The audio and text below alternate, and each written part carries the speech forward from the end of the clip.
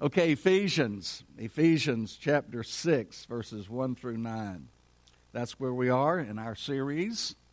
And, I probably need to say that I would not preach on such a long passage, but I wanted to get through before the end of the year, of course.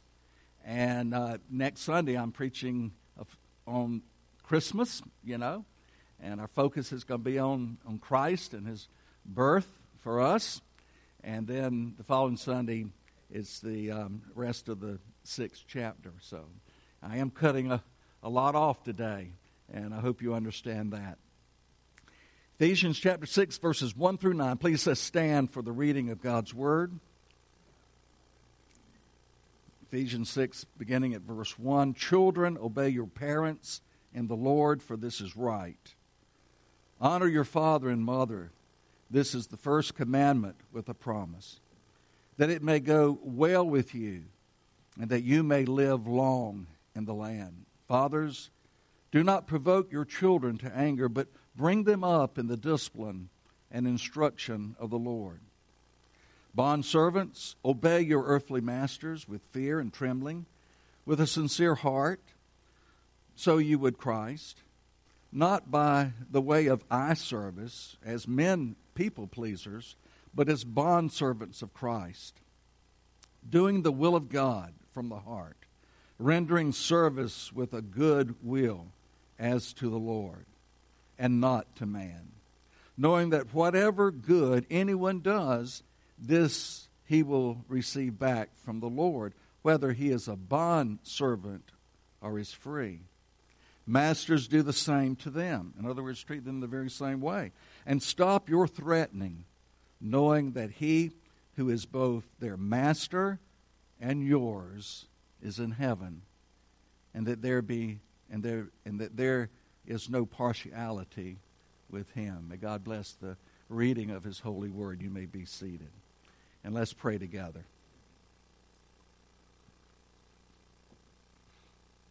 Dear Heavenly Father, we thank you so much for the reading of your holy word, and we just pray, Heavenly Father, that by your Holy Spirit, who is our teacher, that you would teach us the things that we need to understand and know. Lord, we just pray, Heavenly Father, that you would just have your will to be accomplished in everything that is said here today. For we pray in Jesus' name and for his sake. Amen. As I've been mentioning, through this series, the book of Ephesians can be broken into two main sections or two main parts. And the first section is doctrine, what we're to believe, the things that God wants us to know from his word about who Christ is and what he has done for us. So it's doctrine. That's the first section. Chapters 1, 2, and 3. And then the second section is duty. In other words, what we're to do, how we're to behave as Christian people. The kind of lives that God wants us to live. And this is chapters 4 through 6. As you well know, we're in a very practical part of the book of Ephesians that deals with the Christian family. It was Martin Luther in the 1500s who called this section the house table, referring to the household duties in the Christian home, which covers three main areas. The duty of wives and their husbands. That's chapter 5, verses 22 through 33. The wife pleases the Lord by submitting to her husband's headship in the home, that spiritual authority that God has given to the husband.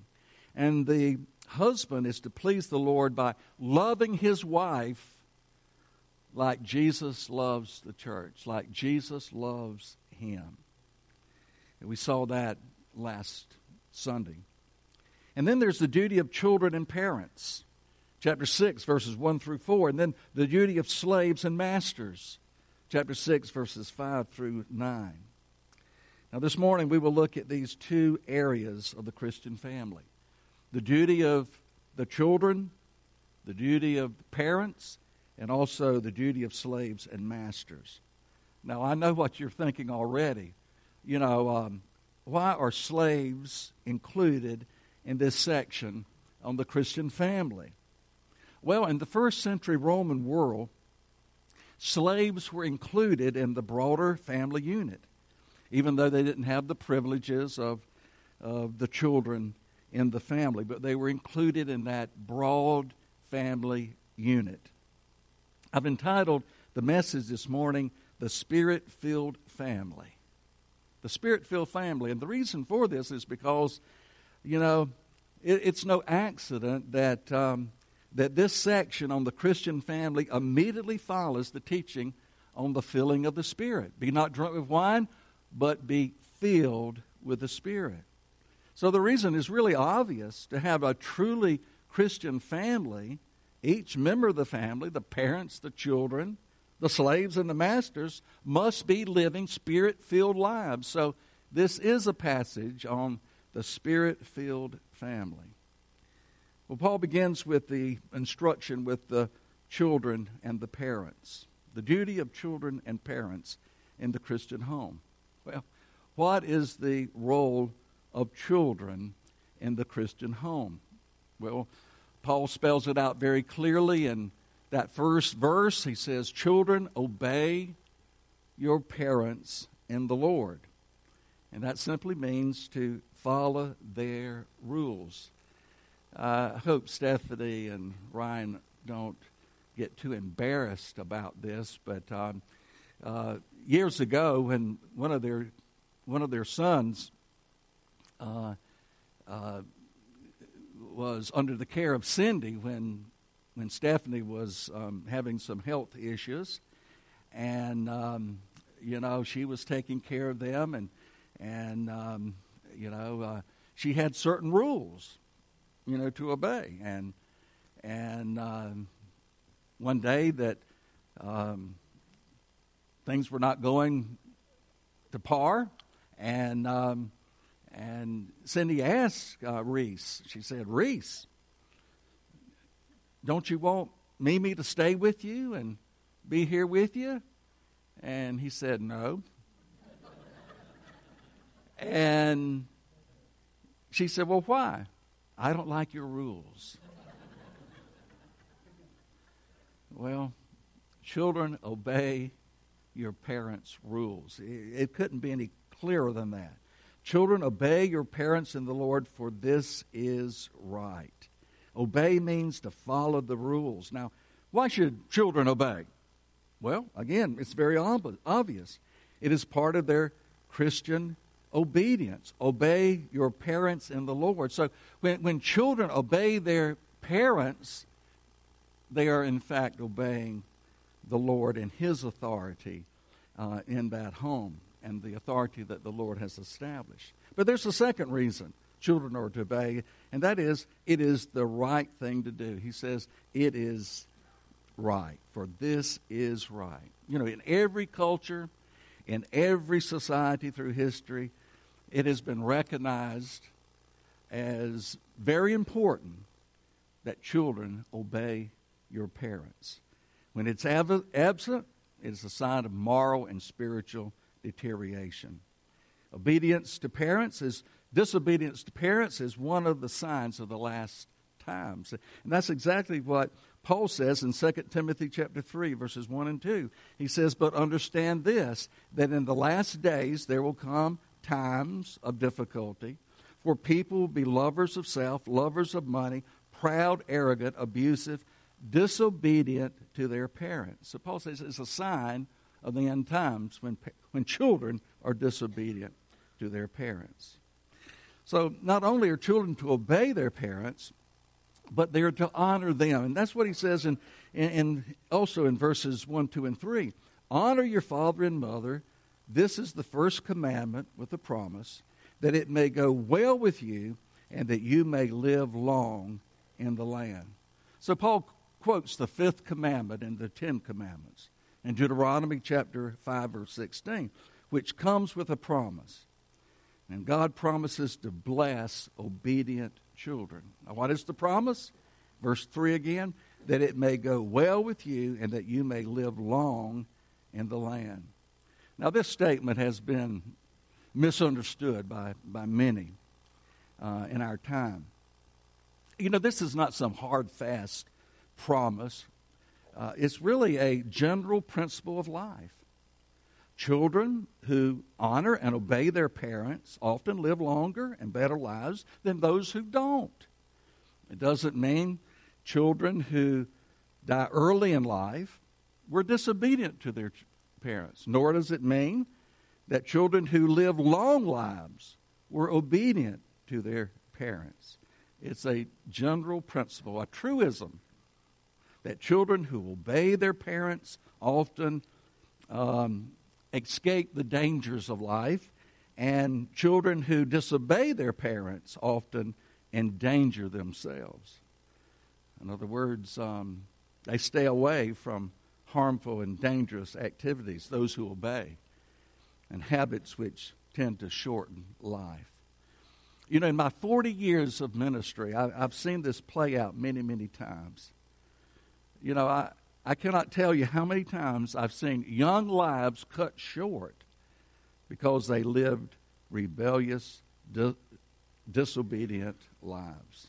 So disobedience to parent often brings tragedy, but obedience to parents brings blessing. Now, Scripture teaches this all the way through the Bible. Listen to these verses in Proverbs chapter 4, verse 10. Hear, my son, and accept my words, that the years of your life may be many. Also, Proverbs 10, verse 27. The fear of the Lord prolongs life, but the years of the wicked will be short. And then Proverbs 30, verse 17. The eye that mocks a father and scorns to obey his mother will be picked out by the ravens of the valley and eaten by the vultures. So a young person who obeys and honors his parents, it can change the total direction of that person's life for the good. So what is the parent's role in the Christian home? Okay? Now, I know we have some parents here. We have many grandparents here. And I think we can apply this in both cases, okay? What is the parent's role in the Christian home? We'll look at verse 4 again. Fathers, do not provoke your children to anger, but bring them up in the discipline and instruction of the Lord. Now, the word fathers here, it could mean parent too. In fact, the word can be translated parents as well as fathers. But I tend to think that Paul is focusing on fathers here, who are the responsible leaders in the Christian home. Now, a little background might be helpful here, because according to Roman law, and remember Paul in the first century right here, he was living under Roman law, and under Roman law, the father had absolute authority over his children. The father could treat his children in any way he wished. If he wanted to abuse them, that was okay. If he wanted to kill them, nobody was going to do anything about it according to Roman law. Warren Wiersbe, in his little commentary, his little B-series commentary, he writes this: when a baby was born into a Roman family, for example, it was brought out and laid before the father. If he picked it up, it meant that he was accepting this child into his home. But if he didn't pick it up, it meant the child was rejected. It could be sold, it could be given away, or even killed by exposure. Now, that's the way it was in the Roman world. But here God says to Christian parents, you don't have absolute authority over your children. I do. And he says in verse 4, fathers, do not provoke your children to anger. Now, if you were a parent or you've been a parent, we've all been guilty of this. We all have. How can a parent provoke their children to anger? The word provoke means to frustrate them. How can we frustrate them? You know, it's easier than you think. It really is. Let me just kind of give you some examples. Number one, placing unrealistic expectations on your children. In other words, expecting your daughter to make straight A's when she's not a straight A student, you know. Or, you know, pushing your son to be a star athlete when, you know, he was he's like me and I was not a good athlete. Pushing your child, placing unrealistic expectations upon your children. Another way is not giving them your most important gift of all, and that is yourself. Because that's what your children need more than anything else. They need you. They need you. Also comparing them to others. You know, saying things like, why can't you be like your brother? I'll just tell you a sad story. My first church in Oakdale Baptist Church, right there on the state line between South and North Carolina, there was a tragedy even before I moved in the parsonage. We were moving in. I got a knock on the door, and this young man, 17 years old, he was coming home from school.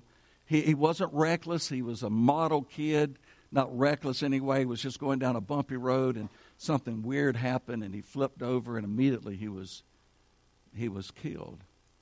And they wanted me to go over, and of course I did. And the poor mother was hysteric, as you can imagine, and she had another son who was in the military, and he was called, and he was on the way home. And anyway, I came several times that day and that evening into the home, and I was there when the other son arrived. And the mother was there, and a lot of the family. And when he walked in the door, this is her words to him: why couldn't it have been you? Now that's extreme, I admit. But we must never compare one child to the other. Okay. Another way is inconsistent discipline. I heard a teenager once say, I don't know what my father expects of me. Either I get away with murder or I get blamed for everything. How about favoritism? Man, that's destructive in a home. And of course, we have many biblical examples, especially in the Old Testament, about that. Isaac favored Esau. Rebekah favored Jacob. And it made them fierce enemies all of their lives. Jacob favored Joseph, and it drove his brothers to jealousy and violence. Favoritism. Another way we can provoke our children is criticism without praise. We need to balance criticism with praise. Yes, they need correction, but also affirmation as well. And then making promises and not keeping them. A wise Christian gentleman told me once, if you promise your child a spanking, give him a spanking. If you promise him ice cream, give him ice cream. Keep your promises to your children. And then unwilling to apologize when wrong. You know, as parents, we all mess up, don't we? We all make mistakes. We all do. When we're wrong, you know, when we discipline them in the wrong way, maybe out of anger, we need to apologize. And when we do that, you know what we're doing? We're teaching them a very important lesson. We're teaching them to apologize when they are wrong. Once a lady said to me, I'd rather die than apologize to my children. That's a good way to provoke them to anger. That's a good way to frustrate them. Well, that's the negative. Do not provoke your children to anger. You know, you can be a good Christian and not so good a father. You can be a good Christian and not so good a parent. One of my favorite professors in seminary was Dr. Howard Hendricks. He was, without a doubt, the most gifted Bible teacher I've ever heard. He was greatly loved by his students, affectionately known as Prof. That's what we call him, Prof.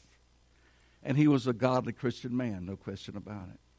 He died a few years ago. You can tell if you're getting old because all your teachers are dead. And that's true of almost all of my professors in seminary. Well, he died a few years ago. And I watched his funeral that was streamed live from his church in Dallas. His two sons spoke at their dad's funeral. The first son spoke of his father's gift of teaching, the wonderful gift he had, his love for the Word of God, and also about his severe bouts of depression that he suffered most of his adult life. The second son spoke very personally and honestly about his father as a dad. Prof was raised in a very dysfunctional home where there was no clear father figure growing up. And he really didn't know how to be a good dad. This son closed his message by saying this: I know many of you who were his students looked at my dad and said, man, I wish I was half the communicator he was. I wish I was half the teacher he was. He said, but if my father was here today, and if he could speak, he would say to many of you, I wish you were half the father. I wished I was half the father you are. Man, you can be a Christian. You can be a Christian man. You can be a good Christian man and not be such a good father. So the question is, what are the marks of a good father? What are the good marks of a good parent? You know, we've seen the negative, okay?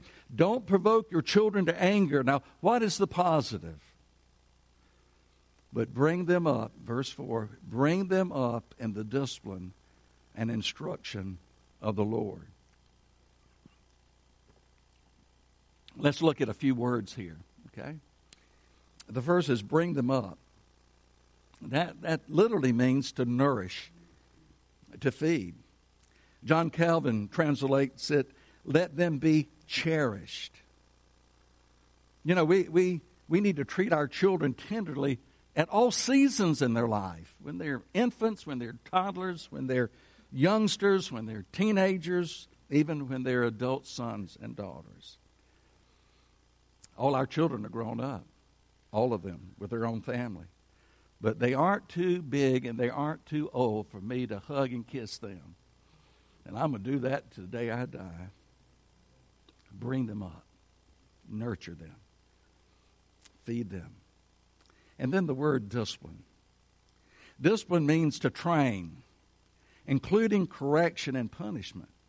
It's the very same word that the author of Hebrews uses in Hebrews 12 to refer to our Heavenly Father's discipline in our lives. Also, Proverbs 19 verse 18 says, discipline your son, for there is hope. Do not set your heart on putting him to death. Wow. Of course, all discipline needs to be done in love, never harshly, always in self-control. You know, Cindy did most of the discipline in our home. Our kids would vow to that, I'm sure. She never said, you know, wait till your father gets home. She never said that. Most of our kids got in trouble at the same time. That's right. Either at the grocery store or somewhere else. And they all needed spankings at the same time. Isn't that true? Yeah, it is true. And what Cindy would do, Cindy would line them up in the hall. Okay. In our home in Alcalo, she would line them up in the hall, and one at a time, she would march them into the bathroom, and she would wail her mighty weapon of discipline, a pink paddle, and let them have it. I asked her not long ago, do you still have that broken pink paddle? You know, she said, I can't find it. You know. Discipline, you know. So many kids aren't getting it today, and they need to have that discipline because it creates security in their lives. It puts boundaries there for them. And then instruction. Instruction refers to verbal instruction. Children have the responsibility to obey their parents. Parents have the responsibility to teach them to obey. Did you know you don't have to teach your children to disobey? They already know that. They learned that from Adam. Okay? They inherit it from him. The most important instruction parents can give their children is Jesus. That's what they need. Just give them Jesus. That's what all our children need. Teach them about life, yes. Teach them to play ball. Teach them to hunt and fish. Teach them to play golf. Teach them to drive. All that's good. But don't neglect the main thing. Teach them about Jesus. Because it all begins in the home. It doesn't begin here in the church. We're to reinforce the home, but it begins in the home. They aren't going to get into schools. It all begins in the home. And if they don't get it in the home, most likely, they're not going to get it at all. Teach them about Jesus. Teach them about the incarnation, what Christmas is all about. That God became a man in the person of Jesus Christ. Teach them about that. Teach them about his death on the cross, how it paid for sin fully and completely. Teach them about his resurrection, how he bodily rose again from the dead in a glorified body. Teach them about his coming again, that he's coming to take us to heaven and to make all things new. Teach them about sin, that we're all sinners and we have great need for a Savior. Teach them about repentance and faith in Christ that makes us new creatures in Jesus Christ. I love the story that I heard years ago about the late pastor Adrian Rogers. He told about his first son when he was born. They returned from the hospital with their newborn baby, and they placed him in the crib in the nursery. And he walked into the room with his little boy, and he started sharing Jesus with his newborn son. Oh, he was telling him about God's love and sending Jesus to die for his sins, and the fact that he was raised again from the dead, and if he would only put his trust in Jesus, that God would save him and give him eternal life. Well, his wife walked in about that time, and she said, "Adrian, what in the world are you doing? Our baby doesn't understand a word you're saying." He said, "I know. But I never want there to be a time when I didn't tell him about Jesus." Parents, give your children Jesus. That's the best gift you can give them. Give them Jesus. Also, teach them the Bible. You know, I think of young Timothy. He didn't have a Christian father. The Bible says his father was a Greek. He was not a Christian, but he had a godly mother and grandmother, and they taught him the Scriptures from a little child, from an infant, a toddler. Just a small child. That tells me you can't start too early to teach your children the Word of God. You know, the Bible isn't a series of unrelated stories. It's one grand narrative from Genesis to Revelation that tells God's story of redemption in Jesus Christ. In her book, the Jesus Storybook Bible, Sally Lloyd Jones writes this, and I'm going to give you a long quotation, but listen to what she says. Now, some people think the Bible is a book of rules, telling you what you should and shouldn't do. The Bible certainly does have some rules in it. They show you how life works best. But the Bible isn't mainly about you and what you should be doing. It's about God and what He has done. Other people think the Bible is a book of heroes, showing you people who you should copy. The Bible does have some heroes in it, but as you will soon find out, most of the people in the Bible aren't heroes at all. They make some big mistakes, sometimes on purpose. They get afraid and run away. At times, they are downright mean.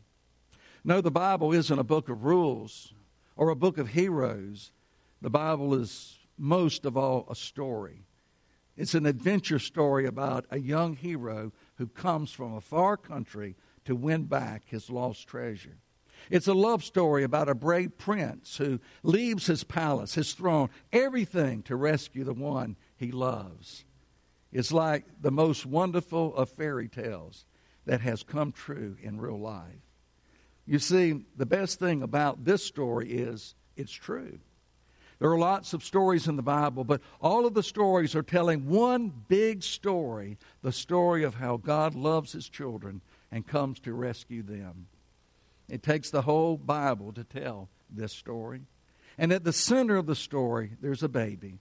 Every story in the Bible whispers his name. He is like the missing piece in a puzzle, the piece that makes all the other pieces fit together, and suddenly you can see a beautiful picture. You know, that's why I'm sold on the Gospel Project that we have here in Sunday school, because it tells the whole story of God rescuing us from sin through his Son, the Lord Jesus Christ. And Jesus is in every book from Genesis to Revelation. Fathers, you are the priest in your home. You're responsible to give them Jesus. Well, that's the duty of parents. That's the duty of the children in the Christian home. Well, how about the duty of slaves and masters? Well, as I mentioned, in the Roman world, slaves were seen as a part of that household. You know, John Stott, in his commentary, says that there are around 60 million slaves in the Roman Empire in Paul's day. 60 million. And as many as a third of the population of large cities such as Rome, Corinth, Ephesus, you know, they were slaves. Roman slavery in the first century was far different from African slavery in this country. Slaves under Roman law could count on eventually being set free. Very few ever reached the age of old age as slaves. 50% of slaves were freed before the age of 30. Slaves could own property, could purchase their own freedom. Slaves had very little to do with social class. You could hardly distinguish a slave from a free person in the first century world. A slave could be teachers, they could be doctors, they could be tutors, they could be salesmen, they could be most anything. In the church, some slaves were church leaders and teachers and spiritual authority over their own masters. Now, the New Testament in no way condones slavery. In fact, if you apply and obey, if the people in that day would apply and obey Paul's words here, there would be no slavery at all. It would be a relationship of love and mutual respect. In fact, the New Testament, the Gospels, Christianity in general, was instrumental in the abolition of slavery. Now, we must understand these verses in the context of the time. You know, Paul was dealing with life as it was in the first century Rome, where slavery was legal and is accepted by law and society. And what he is saying is simply this, and please don't miss this. You can live for Jesus no matter the social environment you find yourself in. You can live for Jesus. And folks, the same is true today. You can live for Jesus under capitalism. You can live for Jesus under socialism. You can live for Jesus under communism. I mean, they're our brothers and sisters in Christ in China and India and North Korea and throughout the world who are living for Jesus even though they are oppressed. And Christians who lived in the first century Rome world could live for Jesus under this institution of slavery. And he tells them how. Now, of course, we know that slavery no longer exists. So the question is, how do we best apply this passage and these verses to us today? And I believe that they apply to the employee-employer relationship, or you might say the worker-boss relationship. I think it does apply. And I'm going to be very quick through this and just kind of sum it up for you, some of the principles that we see here. What is the duty of the Christian worker? Well, they are to obey their employer. Why? Well, he gives us 3 reasons. Number 1, the worker is actually serving Christ. Again, verse 5, bondservants, or you might say workers, obey your earthly masters or employers with fear and trembling, with a sincere heart, as you would Christ.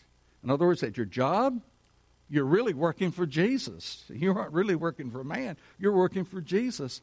And understanding that changes everything. Now, I want you to think, before we wrap this up, what was the worst job you've ever had in life? Just think about it. What was the worst job you ever had growing up? Or maybe right now.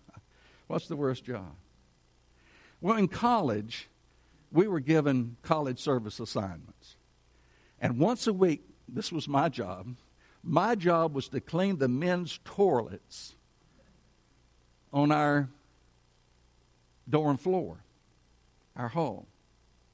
You know, I could have been a star in the TV series Dirty Jobs. I could have been a star in that. Every Monday, I said, hot dog, I get to clean the toilets. You know, that was my job. Now, it's one thing to clean the toilets in your home. There's another thing to clean the toilets used by 24 nasty guys. You know, that's a different story altogether. But, you know, if Jesus had come up to me and asked me to clean those dirty toilets, it would have changed everything. If Jesus said, Norman, I want you to clean these dirty toilets, you know, that would have changed everything. I would do the very best I could. No cutting corners, because Jesus was asking me to do it. And in reality, that's exactly what Jesus was asking me to do. I was doing it for him. So when you do your job, whether it's at the workplace or maybe it's just serving right here at church, remember you're doing it for Jesus. You're doing it for him. And that changes everything. Secondly, working hard is the will of God. Verses 6 and 7. Not by way of eye service as men pleasers, but as bondservants of Christ, doing the will of God from the heart, rendering service with a good will, with a good will as the Lord and as to the Lord and not to man. So working hard not only pleases your boss, but it pleases God, your big boss. It pleases him, your Lord.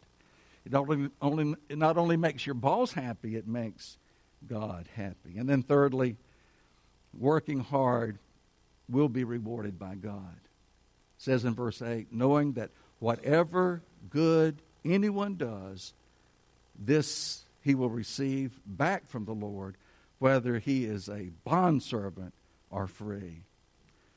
So your hard work, it might not be recognized down here. It might not be rewarded down here. You might not get that raise you think you deserve down here, but your faithful work will be rewarded in heaven. You know, Roy and Debbie gave me this little hanging years ago, and it simply says, working for the Lord doesn't pay much, but the retirement plan is out of this world. And I like that. That's so true. So you might not get the nod down here in your work, but you'll certainly get it in heaven. I promise you that. And what is the duty of the employer? Okay? The employer, the boss. Well, you know, what's his or her duty? Number one, treat your workers the way you want to be treated. That's what he says in verse 9. Masters, do the same to them. Do the same to them. And number two, one day you will give an account to God. That says in verse 9, and stop your threatening, knowing that he who is both their master and yours in heaven, and that there be no partiality with him. How would you describe your home life?